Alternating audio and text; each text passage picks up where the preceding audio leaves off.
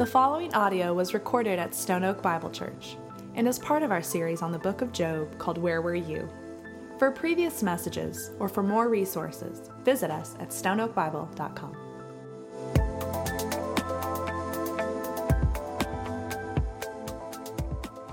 If you have your Bibles this morning, if you could turn with me to Job 38.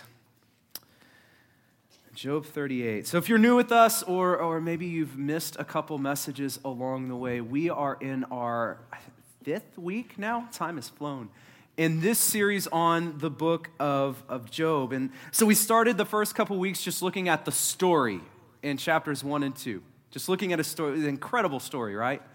He was a righteous man, an upright man, and he was a man who walked in the favor of God. I mean, honestly, this man had it together. And then our scene shifts then into heaven, right? Where God and Satan are having this conversation. And God says, "Have you considered my servant Job? He's righteous, he's blameless. Have you considered my servant Job?" And it all starts. Satan says, "Yeah, God, but he only loves you for your stuff. He loves you because you bless him, you protect him, you will give him favor. But God, if you allow me to take those things away from him, he's not only going to turn away from you, he's going to curse you to your face, Job." Or God, that's who Job is. And so God then says the unthinkable, which is, "Go, have at it. Only do it under my parameters," meaning you can't touch his life, but you can go. And this begins a series of attacks that Job's life begins to unravel fairly quickly in our story. So to make it brief, he loses his wealth and his financial security. He loses his own children, his servants. He eventually loses his own health. Just in a moment, in a whirlwind, it's gone. And through it all, the text says that Job did not charge God with wrong. He didn't charge God with wrong, which is incredible. However, through it all, we get this picture of a man who is in tremendous amounts of pain and suffering. This is Job. He suffers for months and with no relief and no answers. And then the text says that his friends show up. They show up, they don't even recognize him, but they sit down with him and they weep with him for 7 entire days, just weeping with their friend Job. Until finally the silence is broken and Job and his friends begin to speak. Well, the last 2 weeks we looked at their conversation. And what we tried to do is look at some of the prominent themes that are going to come out of first the friends. And then the next week, we looked at the prominent theme that comes out of Job's words himself. So let's look at the friends first. The main theme that we saw with the friends is that wickedness equals punishment and righteousness equals blessing. So all throughout the friends, as they're talking, trying to comfort Job, they're doing the best they can. Hear me. They're doing the best that they can for their friend. But this was their primary theme that comes out throughout the vast majority of their conversation. It's, "Job, your suffering is a result of some kind of sin in your life. And if you would just address that sin, repent, turn around, stop doing it, that you will again walk in the favor of God. And God will again start to bless you." Now, as we said, this theme is both true and false. So it is false in that Job's suffering was not a result of any specific thing he did wrong, right? Our text is very clear. Job holds to his innocence. It's not a result of some kind of sin that he was just needing to clean up and then God would, no. It wasn't a result of that. So his friends were wrong in this. This was a righteous man suffering. However, his friends were right in that this right here is a statement of the gospel that we hold to. In that we who are wicked, that Christ takes our punishment, giving us his righteousness so that now we can walk in his blessing. Like that is the gospel. So in some sense, they were true and false in that. We then turned and looked at Job's words, and Job's theme that comes out is this, is that I am suffering and God is silent. I am suffering, and God is silent. Job is saying, God, I'm calling out to you, and nothing, just silence. We talked about this last week, that what do we do in those moments of just silence? When there's no easy answer, there's no easy fix. I am suffering and God is silent. Now, we talked about even in the moments where God is silent, that you are never forgotten. And that as a Christian, any one of you who holds this in their hand, your God is not silent either. So we talked about that a little bit last week, but here's the cool thing. This morning, I'm really excited about this morning because we turn our attention to the resolution, the closer. God himself comes and he speaks. God himself comes and he speaks. We get the final word. We get the response. You ready for some answers? They're not what we expect, but we're going to get some answers today. So when Candace and I first got married, we got our first apartment in Irving, Texas. We were so excited for this place. It was our own place, right? We made it our own. You know, there's a certain level of joy that making your first space your own. That was us. We were so excited. Now, for those of you who know Candace, you know that Candace is not the kind of girl who's going to live in a space of all white walls. She loves herself some color. She's creative, and she's so much more fun than me. And so those walls were going to get painted. We just knew it. It was obvious. We had to do something about it. Even though we were only going to be in this apartment for 6 months, we knew we needed to paint those walls. And so even though we knew we were going to have to, I knew we were going to have to paint them back. So before we knew what happened, our entire living room was red. It was beautiful. Red. It was red.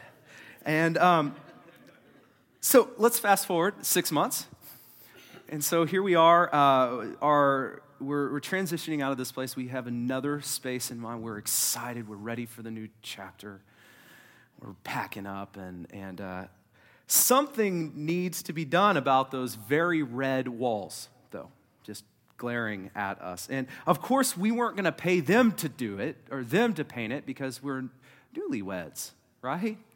AKA broke. And so we do these things ourselves. And so it was our job to do. Now, have any of you tried to paint red walls with white paint? The word is not, that I would describe is not fun. Like it is a task. It's like the wall mocks you with every coat, making you wonder why we chose red. But again, like I said, we're newlyweds, so we weren't going to spend a lot of money on expensive paint to just put coat after coat after coat after coat on this wall. There was something else we needed to do. There's something that they make called a primer, which is an important step, because what a primer does is you put this less expensive substance on the wall, and what it does is it gets the wall ready to be painted. It makes our red wall ready to take white paint. You follow me? We'll come back to this, but I want us to think of Job 32 through 37 like a primer. Like the primer that's getting the wall ready to be painted. Chapter 32 is going to introduce us to an interesting guy by the name of Elihu. New character on the scene. We know nothing from previous context about him. He shows up. He is a passionate, angry young man. Like he is burning with I'm going to set this thing right. Like he is passionate. So he's angry at both Job and his friends, and you get the sense that he's been sitting and waiting, like twiddling his thumbs, ready to pounce and say, I'm going to tell you how you got this wrong, guys. And so finally, he does. He's mad at Job because Job is justifying himself over God, and he's mad at the friends because they've continually given Job no answers. So he's just mad. He's just an angry young man. He's going to take the stage now, and he's going to deliver the longest monologue of the book. So he is just going to go. He's not brief. He's actually quite repetitive if you read through his monologue here.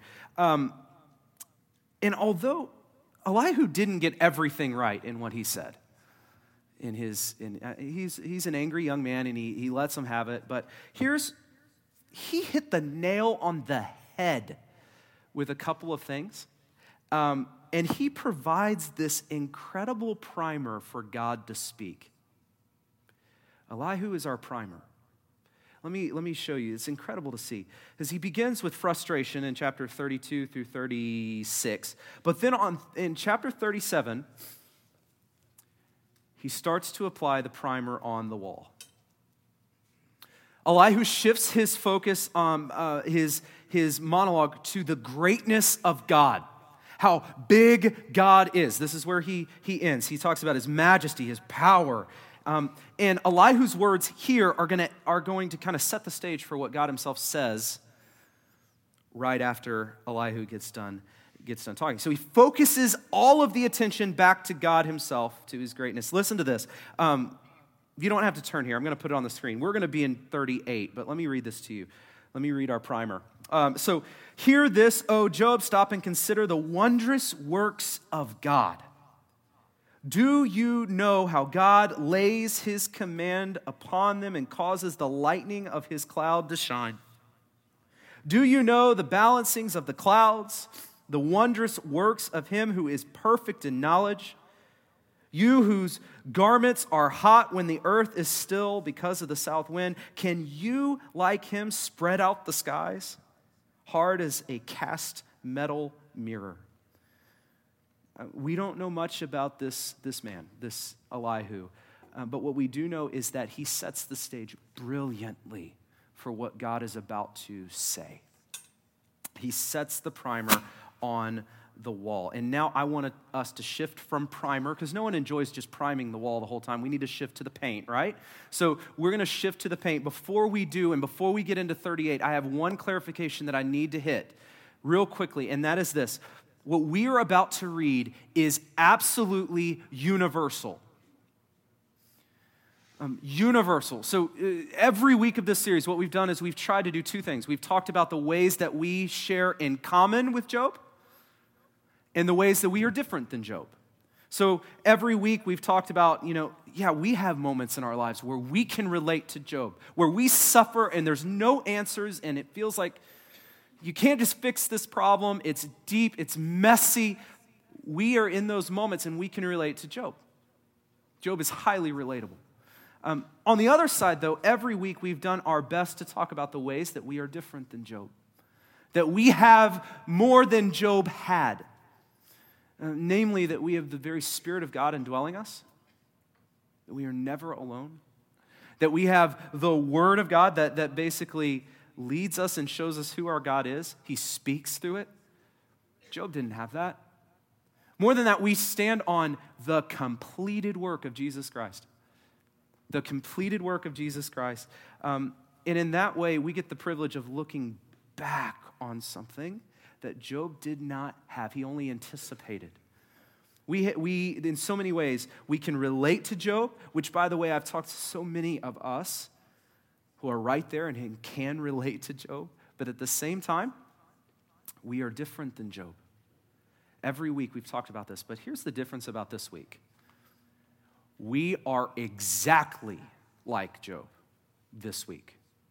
No matter who you are, where you're from, no matter where you're born, if you're from the Middle East in 756 BC or from San Antonio, Texas in 2016, this applies perfectly to you. And the reason I say this is because no matter who you are this morning, I want you to put yourself in the shoes, and as we read this, let it be read to you in your situation, because we are exactly like Job in the way God is going to respond. It is universal and completely applicable for us. These words are hope, and they should give us confidence. And having said that, let's dive into them. Job 38. Job 38, God breaks his silence. And does he ever break his silence? Then the Lord answered Job out of a whirlwind and said, so let's not rush past that one. he answered Job out of a whirlwind. So the whirlwind thing, it's literally a mighty wind. It just so happens that this is the same word that's used in the first chapter when he lost his sons. A mighty wind blew the house down and he lost his sons. It's the same word here. In other words, this is not a like rustling of the trees. This is a mighty, awe-inspiring wind, mighty wind. It's a scene of power. Not only is the message that God is going to deliver powerful, but it's delivered in power. And that makes all the difference as Job is kind of humbled by this moment, as we're going to see. Verse 2, this is what God says. Who is this that darkens counsel by words without knowledge? In other words, who has been speaking all of these words, coming up with all of these solutions, trying to put the pieces together with no knowledge? Who has been doing this? Who has been putting words in my mouth? That's how God starts his monologue here. They've been counseling each other. They've been trying to reason with each other of how they could have gotten this place. And God says, Job, who gave you the right to accuse me? Who gave you the right to accuse me, to put words in my mouth? Friends, who gave you the right to speak to him that way when you had no knowledge? Now, I love this next verse. And when I say love, I mean it terrifies me, but I love it. All right? Verse 3, dress for action like a man. I will question you, and you make it known to me. So literally in the Hebrew, this is translated, gird your loins like a man. Some of you I'm going to use that. Like, gird your loins like a man. In other words, like, strap that belt on, tighten it up, lace up the boots, get ready for work. That's what God is kind of communicating here. So I want to give you the JEV, the Justin Evans translation of this. Job, put on your big boy pants. Job, put on your big boy pants. I'm going to question you, and you're going to answer me now. Nearly 40 chapters, you and your friends have been pummeling me with questions and accusing me. Now, let's turn this around. Let me speak and you answer. Put on your big boy pants. Verse 4. Where were you when I laid the foundations of the earth? Tell me if you have understanding. What a way to begin. Job and his friends for 40 chapters have been saying, God, where are you in this? How could this be? Where are you? Where were you when I needed you? Where were you when the bottom fell out in my life? Where were you? And in this moment, God says, Job, where were you? Where were you when I laid the foundation of the earth? Now let that settle in. Let that settle in for just a moment, because our tendency, I say I'll own this, my tendency when I'm going through something difficult is to take God and put him on trial. Start pummeling him with all these questions. And first of all, church, there's nothing wrong with asking God questions. All right, there's nothing wrong with that. God can handle our questions. And we're going to talk about that a little bit more. But for a moment, put yourself in Job's shoes. It's almost as if God had been kind of the defendant here. And now the defendant stands up and says, Job, take my seat. I have some questions for you. It's kind of what just happened here. Let's switch seats, Job. He says, Job, look around. All that you see, look around. I did that. And where were you when I did that? I don't remember seeing you there. Were you napping? Were you away? Were you busy? Where were you when I did this? I don't remember seeing you there. How many of you are sarcastic? You can admit this in church. I'm beginning to think that part of what it means to be created in the image of God might have some element of sarcasm involved in this, because God's response is steeped in sarcasm. Oh my goodness, it is so sarcastic. You're going to see this all throughout, but there's a humor in this, and there's a sarcasm in this, and what it does is it makes God's point even stronger. It makes God's point even stronger. He says, tell me if you have understanding. Of course Job didn't have understanding. Of course he didn't have understanding of this. Job is sitting on the ground trembling before a mighty wind. And God says, tell me. If you have understanding, tell me. Imagine how small Job feels in this moment. And I'm not talking small like insignificant. I'm talking like small like an ant before an elephant, small. Like I feel like Job is there in this moment. And as small as he feels now, with every word that God speaks after this sentence, Job feels a little smaller and God just seems a little bigger. With every word, he just seems to get a little smaller, and what he's going through just seems a little smaller. So I want to do something interesting, kind of unique for us to see this, to really see it, in order to help us kind of see this better. So if you're listening online right now, and actually those of you in the room right now, I would suggest, if you're listening online, hitting the pause button, taking your Bible and just scanning down 38, 39, 40, 41, all the way to 42, and just look at some of the statements that God makes to Job. Like, where were you? I mean, all through this, just statement after statement. We're going to look at some of these in a little bit. Just scan down your Bible. And to help us get a bigger picture of what God is saying to Job, I want us to take a look at this. What I've done here is taken every statement that God said, did you do this? Because I did this. Did you do this? I've taken every one of those statements and I've decreased the font. I believe this is a font 12. And it just fills the screen. Every one of these statements that God makes, of course, Job's answer is no. But he just lays it out. And with every one of these, of course, it's rhetorical, right? These are all rhetorical statements, like made clouds their garment. Like, of course, Job did not do that. His answer is no. But after every question, Job just gets a little smaller and God gets a little bit bigger. Just a little bit bigger. And as these questions sit on Job, let's look at chapter 40. And Job says this, or God, the Lord says this to Job, shall a fault finder contend with the Almighty? He who argues with God, let him answer it. It's as though Job was saying, the answers to all those statements, your answers are all no. Mine are all yes. And who are you to accuse me? Let's listen to Job's response in verse 3. Job feels it. He clearly gets it at this point. Then Job answers the Lord and says, behold, I am of small account. What shall I answer you? I lay my hand on my mouth.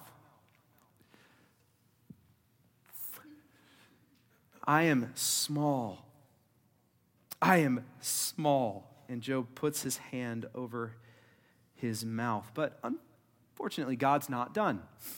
As you can see in your Bibles, he continues. And so as we put those initial ones on the screen, so we need to add a few more to this because God is not done. So let's go ahead and add that. There it is. So now the font is, I think, in single digits at this point, and it just fills our screen with all of the things that Job says no, but God says yes. Church, this is a really simple message for us this morning. I promise you, I have one simple point that we must see here. There are so many important things that come out of Job. Like as we look at Job, there are so many things that we can take from, relate to, and apply, and it's so rich, and I love the book of Job. But there is one thing that if you don't see, you miss the entire point of the book of Job. This morning, we're going to talk about the main point. The main point. And if you get this, you get Job. And if you don't get this, you do not get Job. Because here's the deal. The real problem that we face as men and women is not suffering. The real problem is not sickness, loss, pain, hardships. That's not the real problem. Now, I don't want to downplay those things. They're incredibly difficult. Incredibly difficult. But those things are not our real problem. And those things were not Job's real problem either. Because when God responds, notice that he does not give an answer for the why Job was suffering. He doesn't answer that. He doesn't say what happened. He doesn't say that. Because that's not Job's real problem. When God shows up, he speaks directly to Job's problem, the primary issue. So then, what is the primary issue that God resolves for Job? What is the primary issue in Job? It is this. The primary issue in Job is theological. This is a theological problem. And when I say theological, I mean our view and understanding of God. Follow with me, because when our view and understanding of God is flawed, our understanding of our life is therefore flawed as well. To put it another way, the bigger your view of God, the smaller this world's problems become, and the smaller your view of God, the bigger this world's problems become. Your theology directly affects the way you navigate through your life. Theology matters, church. Theology matters. And God shows up here, doesn't answer the why questions of why good things happen to bad people and bad things happen to good people. God doesn't touch that. What he says is, Job, let me give you a little bit of a theology lesson. Because when you get this, you're going to be okay. And God shows up, and Job falls on his knees. Church, do your problems make your God look tiny? Are you here with a small God and so many large problems? When God showed up here, he revealed that he's bigger than the problems. He reminds us how big, here it is. If your theology has a small God, you have a bad theology. If your theology has a small God, you have a bad theology. Hear me, I'm not minimizing problems, though. We face very difficult things. In fact, the Bible promises us that we will face very difficult things. We're going to talk about that more. But when you realize the magnitude of God, it will minimize everything else in comparison. Think about this. God often uses our struggles, our problems, our trials, the things that we don't understand and don't have answers to. He often uses those things to communicate to us how big he really is. I think of James when James says, "Count it all joy, my brothers, when you meet trials of various kinds." How could that be joy? Well, because our trials have a way of testing our faith in a really big God. And when our faith grows in a really big God, it brings real joy to our lives. It's joy. Peter says it like this, Beloved, do not be surprised at the trial when it comes upon you to test you, as though something strange were happening to you, but rejoice insofar as you share Christ's sufferings, that you may also rejoice and be glad when his glory is revealed. Rejoice in the magnificent glory of God that's being revealed, meaning your God is big, and eventually your trials are going to showcase the glory of God. Our big problems should drive us to our big God, who therefore makes our big problems smaller. What we just saw in Job's life was Job's problems, although difficult, just shrinking in comparison to the magnitude of the God that he stood in front of.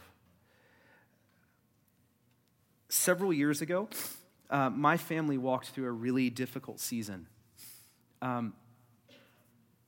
It was a couple years ago. My cousin Lana, who was in her mid-20s, that's her. She was in her mid-20s, was diagnosed with melanoma, cancer, and her journey was so hard. She kept a journal through the entire journey, though, and I wanted to take a moment, and I just wanted to read to you. I read this week, and I had to share. I want to read to you an entry that she wrote kind of in the late middle of her battle. Listen to this. I in no way doubt the salvation that I possessed prior to cancer. I am certain I was saved. I simply had no idea of the heights nor depths of God's love and the enormity of the relationship that he wanted to have with me. I just didn't understand. I was too simple-hearted. This is why I must tell you that no matter what kind of suffering you are dealing with now, don't let it break you, let it make you. We possess the power of the living God inside of us. Whatever pesky little problem you are dealing with, give it to him, and I promise he can handle it. His yoke is easy, and his burden is light. Fall on your knees before him. Cry out to him for grace, his forgiveness, and his strength, and allow his power to reign in your life. Listen to this. Yes, I may have a few pesky little tumors, but that is nothing compared to the glory of God that can be revealed through me if I turn to him and let him make me, not the cancer break me.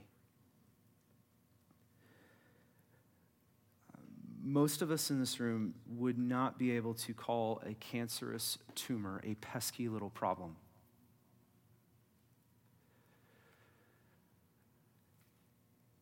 But when it's placed in comparison to a really big God,